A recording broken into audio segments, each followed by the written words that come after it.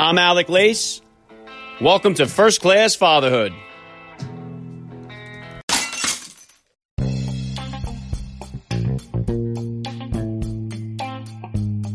Welcome, everybody, to episode 296 of the podcast. I am happy, as always, to be here with you. Thank you for stopping by. If this is your first time listening to the podcast, please get over there and bang that subscribe button. You do not want to miss all the action that's coming your way right here on First Class Fatherhood.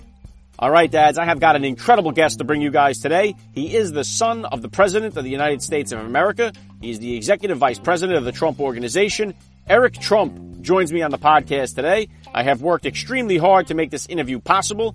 Eric has had 2 children since his father has taken office, which is so cool. I can only imagine just how busy his life is, so I am honored that he found the time to chat with me here today about fatherhood. Eric Trump will be here in just a few minutes, so please stick around for the interview. And as with everything that the Trumps do, I'm sure this interview will attract some attention. So I'd like to take a second here just to reiterate the vision of First Class Fatherhood for those of you who may be tuning in for the first time, and that is to change the narrative of fatherhood and family life. The fatherless crisis, in my opinion, is the biggest problem that we have in this country, second maybe only to the fact that God has been removed from so much of our society. Far too many young men in this country feel as though fatherhood and family life is something to avoid and not something to embrace. So what I have done is interviewed some of the most highest achievers on the planet, such as Tom Brady, Tony Hawk, Dana White, Deion Sanders, and so many others, and they all agree that despite all of their amazing accomplishments, it has really only been through the experience of fatherhood that has given them the greatest sense of fulfillment in their life, and it is a far better testimony to what fatherhood is really all about.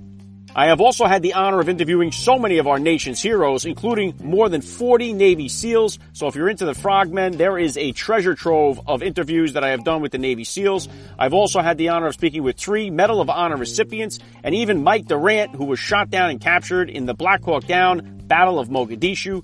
So I would like to invite you to just stroll through the archives of the show here and take a listen to so many of the amazing men who have shared their fatherhood journeys with me on the podcast.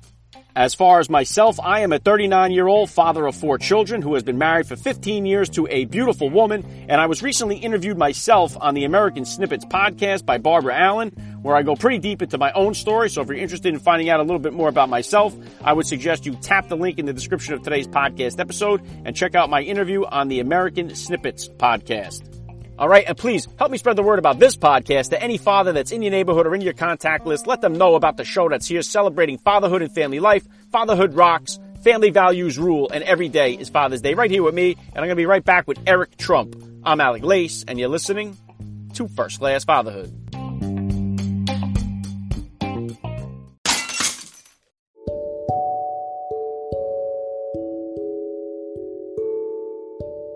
All right, dads, if you're looking for a great night's sleep, you have got to get a MyPillow. Guaranteed the most comfortable pillow you'll ever own. There's a reason why MyPillows are flying off the shelf, and that's because it is a first-class product that's made right here in the United States of America.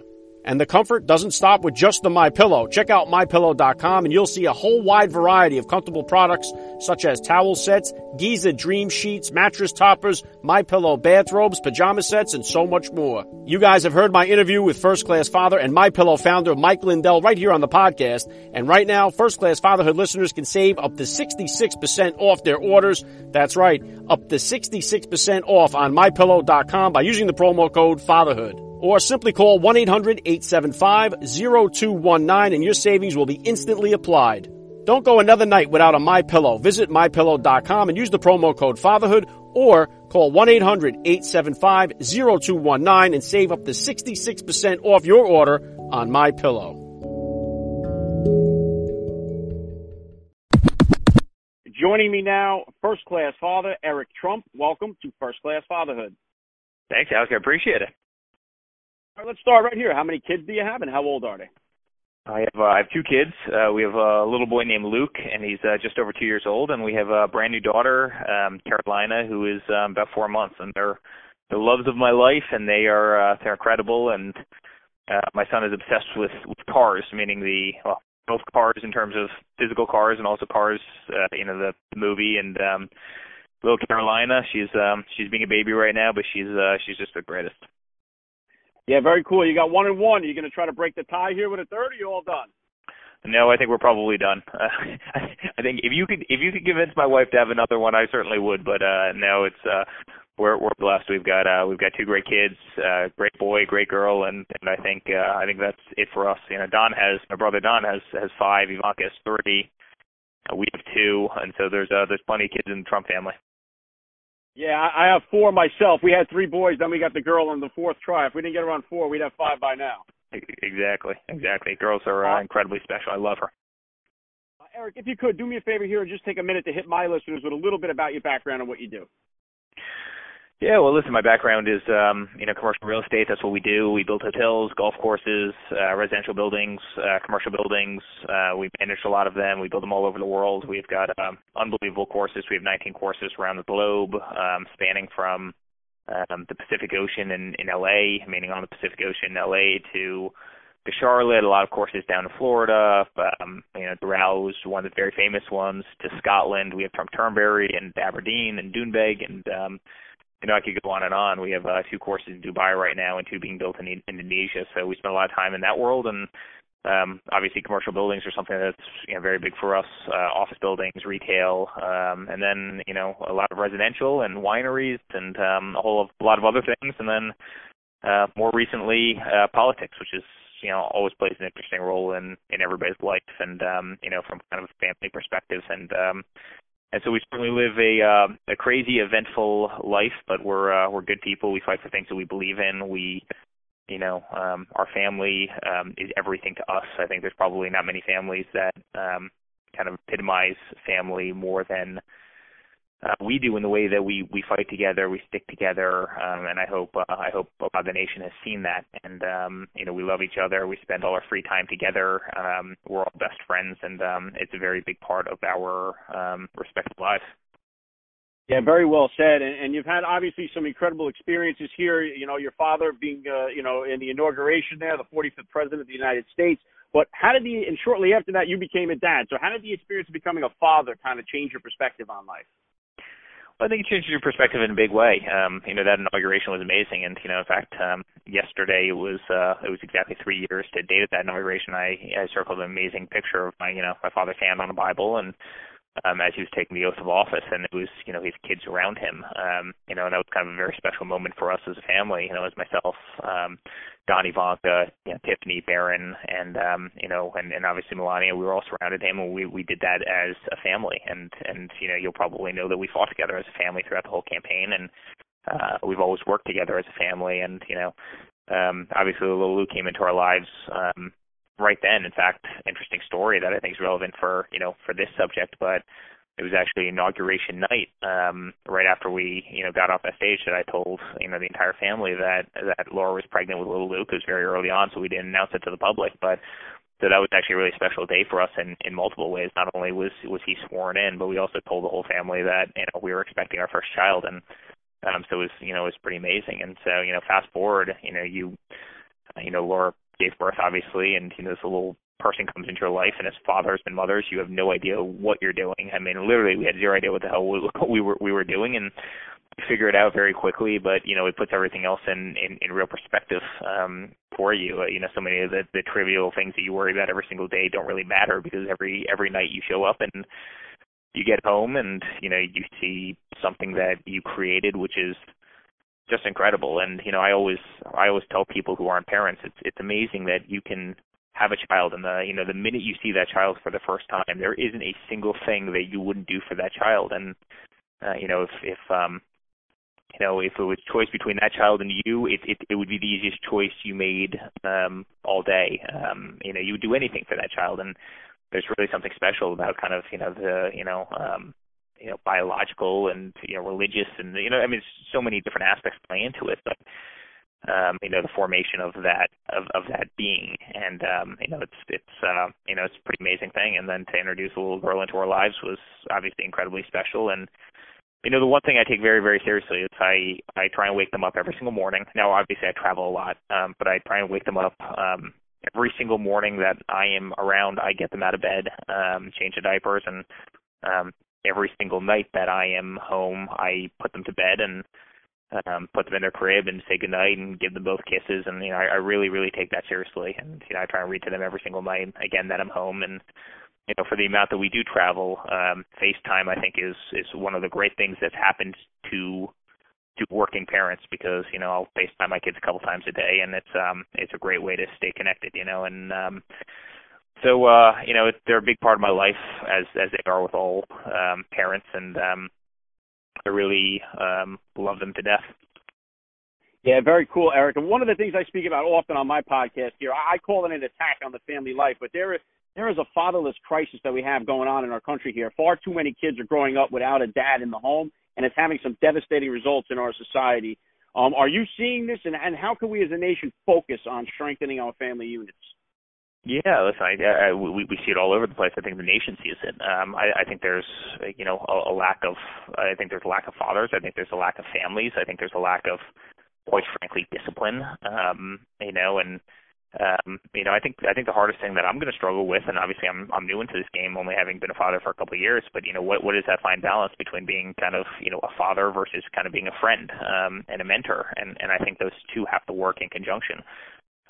You know, you don't always want to be that friend because you need to be able to discipline. At the same time, you want your kid to love you to death and you know, and respect you and want to be with you and want to be around you, and you know, and so I think it's fine balance, but you know, it's one that I, you know, care to achieve. I also really, you know, I see so many kids these days, and it was the exact opposite of how we were raised, and that's probably shocking based on the amount of stereotypes that there are about, you know, us and because of who we are and perceived wealth and everything else. But, you know, I really believe in making kids work. It's one of the things that my father did for us. I mean, when we were 11, 12 years old, all summer we were working on construction sites. We were, you know, cutting rebar with acetylene torches. We were doing electrical work. We were digging ditches. We were cutting down trees with chainsaws. We were doing, you know, just, you know, any job, and it's really, you know, really acted as a foundation for who we are today, and, you know, kind of, you know, what I do every single day, which is build and develop and other things. I mean, there's no one that knows more about HVAC than I do. There's no one that, you know, if I'm missing an outlet in my house, I'll literally go wire it up myself on the way in, and I have that ability from doing it every single summer because my father made us work. And you see a lot of other kids who just don't do that. They don't work. You know, they don't have jobs. They, you know, mess around. They have a lot of free time. Oftentimes, I think free time leads to a lot of bad things. I've got plenty of friends who had a lot of free time, and, you know, they fell into, you know, bad substance abuse and bad drug habits and other things. I mean, when you take type A children at a young age and you give them a lot of free time, not too many positive things can come out of that. So my father was always a big believer, nope, you're going to work, and you're going to work for minimum wage, and you're going to understand the value of a dollar, and you're going to learn a trade. And it's been honestly probably the most single-handedly probably the most rewarding thing that's happened to me in my life is conditioning us from a young age, teaching us the value of that dollar, showing us true work ethic, and teaching us a skill that we quite frankly otherwise wouldn't have known had we not gotten forced into it. Yeah, very well said, Eric. And you mentioned discipline there. I know they're young yet, but what type of disciplinarian are you so far as a dad? Are you a spanker, a timeout guy? How do you handle discipline, and who's the bigger disciplinarian? You know what? I just had my first little episode with this a couple weeks ago. My son, he woke up, he was in a bad mood, and he had his first like true meltdown. I think every parent's probably been there, and I held him in my lap, and I go, listen, you're not winning this one. We had a stare off honestly for 40 minutes. I would have stayed there all day because there's no way he was going to beat me at this game, and I literally. And, you know, finally he quieted down, you know, he stopped his little meltdown, and as soon as he did, we were, you know, off to the races.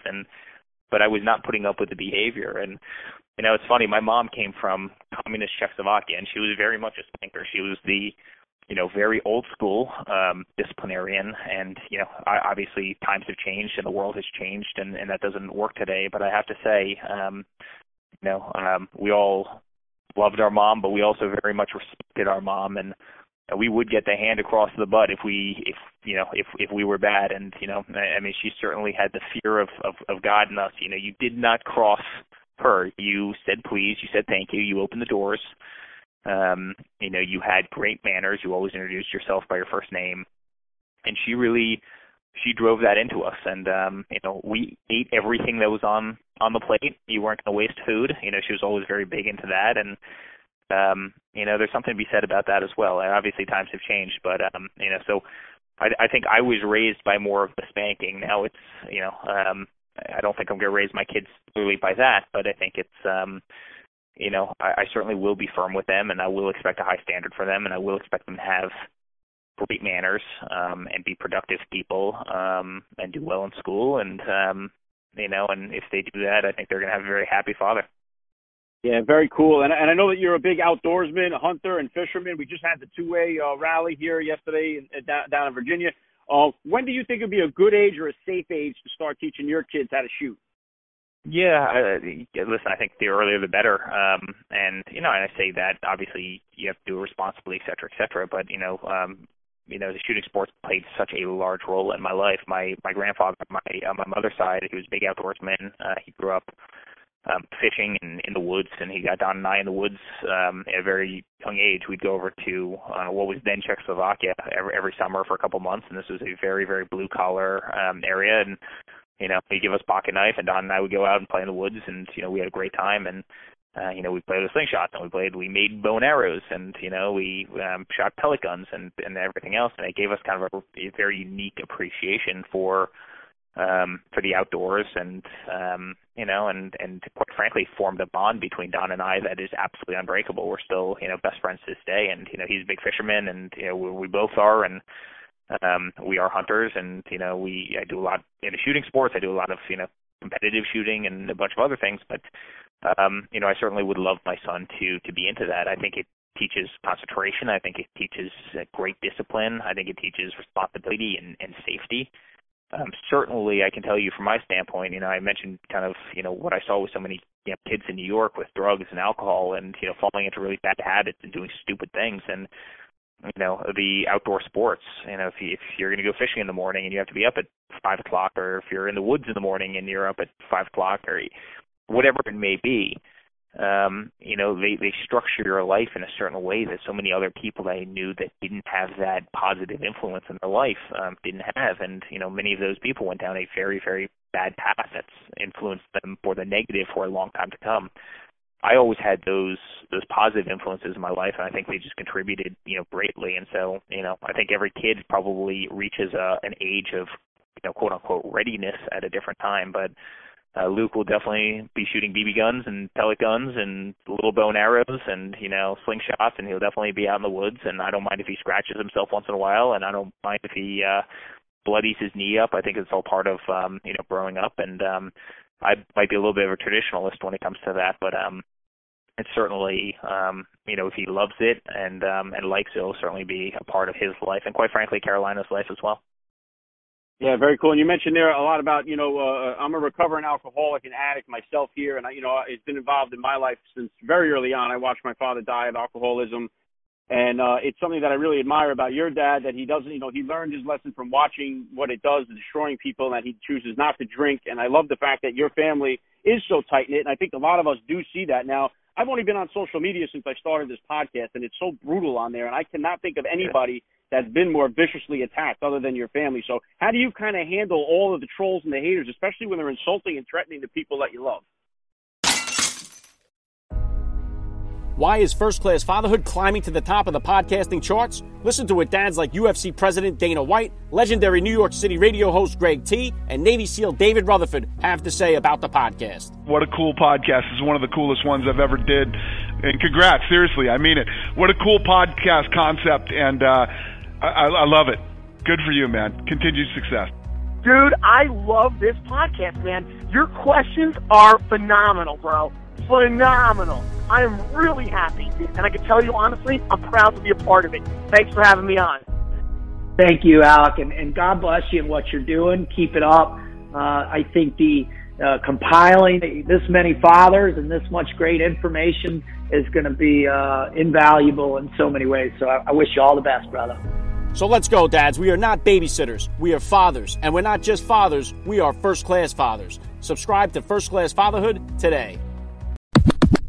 It's something that I really admire about your dad, that he doesn't, he learned his lesson from watching what it does to destroying people, and that he chooses not to drink. And I love the fact that your family is so tight-knit, and I think a lot of us do see that. Now, I've only been on social media since I started this podcast, and it's so brutal on there, and I cannot think of anybody that's been more viciously attacked other than your family. So how do you kind of handle all of the trolls and the haters, especially when they're insulting and threatening the people that you love?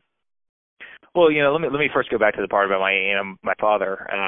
My father every morning, before I'd leave for school, he would always say, "Listen, kids, remember one thing: no drinking, no drugs, no smoking, no tattoos, and you better get good grades." I mean, he said that to us every single day: no drinking, no drugs, no smoking, and you better get good grades. And so every day I'd hear that. And now I was a 5-year-old kid. I didn't know what drinking was. I didn't know what smoking was. I certainly didn't know what drugs were at that point. And grades. I don't think you were getting grades. You were probably playing with shapes and animals and other trivial things at that age. But I mean, he literally, even before we understood what that meant, he started beating in our heads. And I'm incredibly thankful he did. And it's really important. I think in terms of social media aspect, I mean, the world has gone crazy. I'll have little Luke, who again is 27, 28 months right now, and he'll get attacked viciously by some grown man on Twitter. I'll post a picture of him and I sitting at the pool, or down on a dock fishing, or walking through the woods, or doing something, and some of the comments that come out. And listen, the reality is those people don't speak for the masses. In fact, they are the minority in such a big way, but you do have savages out there, and unfortunately the world isn't always sunshine, lollipops, and rainbows, especially if you sit in kind of our seat doing kind of what we're doing and fighting the way that we've had to have fought. And you will have grown men, grown women going after Barron Trump, who's a 14-year-old boy, or Tiffany Trump, who's in law school, and savagely attacking them. You saw that during the Ukraine hearings. You saw a former ambassador go there and, make fun of his name because his name is Barron. And, just because his name is Barron doesn't mean he's royalty and is a Barron. And, I mean, the kid goes to school and he goes to soccer and he goes to bed and he does that again. And, I mean, you literally have savage grown-ups who will beat up on young, innocent, beautiful children because they think it will get them something, because they think it will hurt us, because they think it will hurt the family, because it will get to my father. I mean, they're sick. I mean, they're sick people. And, now there's two sides of this, right? The one side is it should always be condemned. Unfortunately, the media very rarely ever does. But there's another side to it, which is, we've dealt with this a lot of our lives based on who we were and who we are. And, I think it's kind of toughened us up. And in a certain way, maybe that very abuse is actually what paved the way and got us ready to go on the journey that we've been on in the last couple of years, and toughened us up and has given us that kind of fortitude to fight the nonsense and fight the personal attacks. But regardless of who you are, regardless of political affiliation, it's disgusting that somebody attacks a 2-year-old boy or a 4-month-old girl. I mean, some of the posts I could show you were just incredible. Or that during a Senate hearing, they're going after a 14-year-old kid who's not even in high school. I mean, it does show a sickness to certain people that are out there, but again, they truly do represent a minority, and I think generally condemned by virtually all. Yeah, I agree. It's very vicious. And one thing for me, Eric, and I'm not sure, if this is a blessing or a curse, but I do know that in-laws can create some drama in a relationship. My parents passed away before I met my wife. My wife's parents are divorced, never been in the picture, so it's never been an issue for us, but I do know it takes a village to raise a child. How has your relationship been with Lara's family and the kids' grandparents on that side? Oh, it's awesome. Laura has an amazing family. Her mom, dad, her brother, they're incredible people. Her dad is about as tough as it comes, played football at Purdue. He was a great football player and, almost went off to the NFL and, really a phenomenal athlete. And, sometimes it's funny, sometimes we'll be, babying the kids downstairs. And, Luke's getting to the age where he can walk downstairs, pretty comfortably. And, I always walk in front of him. But, at our house, our whole house it's childproof. And then you go to Grandma and Grandpa's house, and obviously nothing's childproof. And it's not going to hurt himself. And, it's kind of funny. He's my father-in-law is right, and, so sometimes the difference in age, kind of the difference in, philosophy, having raised children before versus kind of our maiden voyage, not to mention probably the difference in time, meaning, people who are raising kids in the 80s versus, in 2020, it's kind of fun to see, but they are phenomenal people. They are amazing grandparents. The kids absolutely love them. They want to run wild, and it's I think they can certainly learn a lot from from my father and mother-in-law. Yeah, very cool. And it's similar to me. My first son, we gave him the same first name as me, but we switched up his middle name just like you did. Yours, Frederick. You went with Luke. How come you guys decided to switch the middle name? Yeah, so I went Eric. It's really his official, his true name is Eric Luke Trump. We all call him Luke. Luke was Laura's grandfather's name, and very special guy in her life, kind of symbolically, and so we liked that name. It was short. It was kind of strong. It was powerful. It was a little bit different, and it kind of gave him the option. And I don't think Laura wanted to be running around the house yelling Eric, Eric, Eric, having two people come running every single time. So I think from a practical matter, it ended up working. And then Carolina was very important to my wife. Obviously, she's from North Carolina. She worked very, very hard, fought very, very hard to win that state in 2016 for our family. I think we won it by one of the largest margins in recent history, for Republican, and she fought very hard, but she loves the state. That's where all her ties are, and that's really where she associates herself, being from. She's I don't think she'd call herself a New Yorker. She'd call herself a person from North Carolina or the Carolinas, and so that was that was an important name when we ultimately named our daughter. It's something that she really loved. Yeah, very cool. And I know that your brother Don recently dropped the book Trigger that did very well. Are there any books in the making for you? Any projects you're working on? What can we expect to see from you in the future here? Well, listen, you'll see me out there fighting like hell on the campaign trail. What we're doing for this country is something that's very, very important to me. It's really become a very personal thing for me, and we've talked about so many of the things that I think are going wrong, and quite frankly, so many of the things that my father ran on.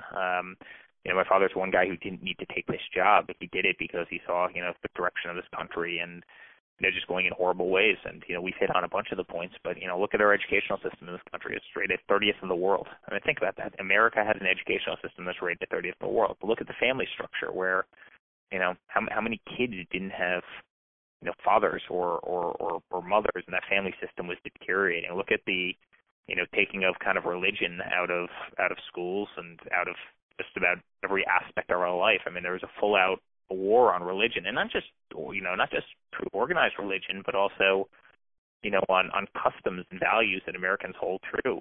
Christmas. In New York, if you walked down the street, you said Merry Christmas to somebody, I mean, they would look at you, they give you a bad look, like, how dare you possibly say that to me? And I mean, we were losing our cultures, we were losing our values, we were losing our educational system, we were losing this country's ability to stay safe and protect ourselves. With our military was totally run down. Our economy wasn't doing well.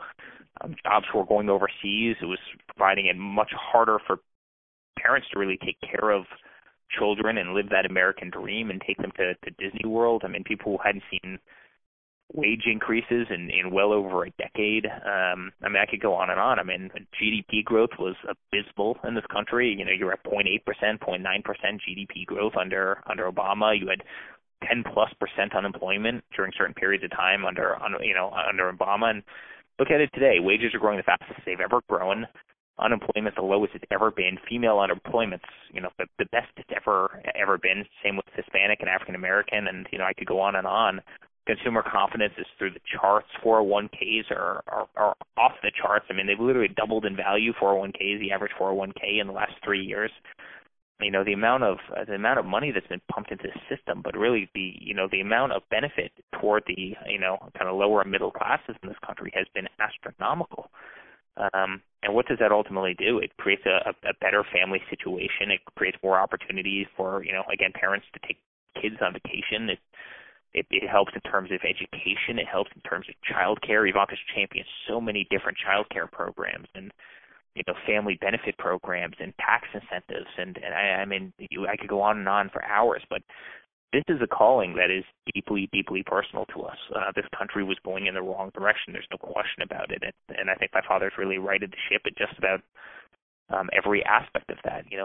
Some things that are unpleasant to talk about, and then other things that have been incredible. And I think the family structure is going to do better off because of that. And it's really one of the reasons I fight as hard as I do. Yeah, and I'm glad that your family is, because really, Eric, I think a lot of us see it, and I really don't even understand what the argument is other than an emotional argument when it comes to your dad as a president, because the results have been just astronomical of what he's done so far in a short period of time, with so many people just against him slinging mud. So you can only imagine if more people were just on board here, how much further he could take us. So I wish you guys all the best of luck with the upcoming elections. Last thing I want to hit you with here, Eric, I love to ask all the dads that I get on the podcast. You're fairly new into the game here, so I'm curious to hear your answer. What type of advice do you have for that new dad or for that about-to-be father who's out there listening? Oh, wow. Well, the first day we came home with little Luke, and, Laura sent me to the, and we're actually pretty good planners, right? So I set up the whole nursery, and I set up the whole crib and everything. The one thing that we didn't have were newborn-sized diapers. So when I end up going to CVS or Duane Reade or one of these places, and I'm in the diaper section, and I'm just staring at all these diapers, and I have no idea what the hell the system is, right? Where, now I know obviously it's 1, 2, 3, 4, 5, but 4, 1, there's an N diaper, right? And that's like the newborn diaper, right? So instead of just having newborns being ones, they're actually technically in N's. And I'm sitting there looking at the rack of diapers, just staring. I have no idea what is going on. I have no idea what to buy. Listen, the advice is probably have fun with it. All of us go into it not knowing anything about children, and we figure it out. And we can be remarkable influences in their lives, and, put your kid to bed and read him, or her, their favorite book at night, and wake them up in the morning, be that first face they see, and, the last face they see before they go to bed, the first face they see when they wake up. And, if you can't because you have a job and you travel, hey, I'm certainly guilty of that, probably more so than anybody. Will be the parent that's present and call them or FaceTime them and speak to them and and spend time with them and mentor them and pray with them and be a parent. I mean, I think the most joy I get is when I sit down at night with little Luke, and one of his favorite books is The Little Blue Truck, and you read him Little Blue Truck, and his eyes just totally light up. I mean, it's an amazing feeling that I think only parents could understand. I think if you would have told me I would have felt that way even 2 days pre that baby coming out, I would have never actually believed you. And so I think we can play an amazing contribution to our kids. I think, quite frankly, in society, fathers need to be playing more of a contribution to their children. They're a special gift, and we're incredibly fortunate. And I think they give us, and they quite frankly have probably taught my kids have probably taught me more about myself than maybe I'll ever teach them about themselves. But it's an amazing thing, and I love fatherhood, and it's been a roller coaster, and it's been a lot of fun, and I'm still learning every single day. But it's something I do take very seriously. Yeah, very well said. I love the message. It's been an honor for me. I got to say, Eric Trump, you're a first-class father all the way, and thank you so much for giving me a few minutes of your time on First-Class Fatherhood. It's been a pleasure.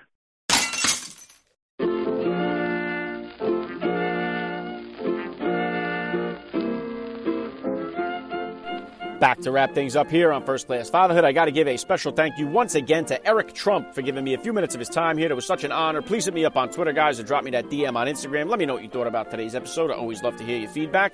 Lock it in. I got a fresh Frogman Friday edition of First Class Fatherhood coming your way to cap off the week. Active duty Navy SEAL John McCaskill will be joining me here on the podcast. He is getting ready for his retirement and life after the teams. Don't miss out on that one. That's all I got for you guys today. Thank you for tuning in. I'm Alec Lace. You have been listening to First Class Fatherhood. And please remember, guys, we are not babysitters. We are fathers. And we're not just fathers. We are first-class fathers.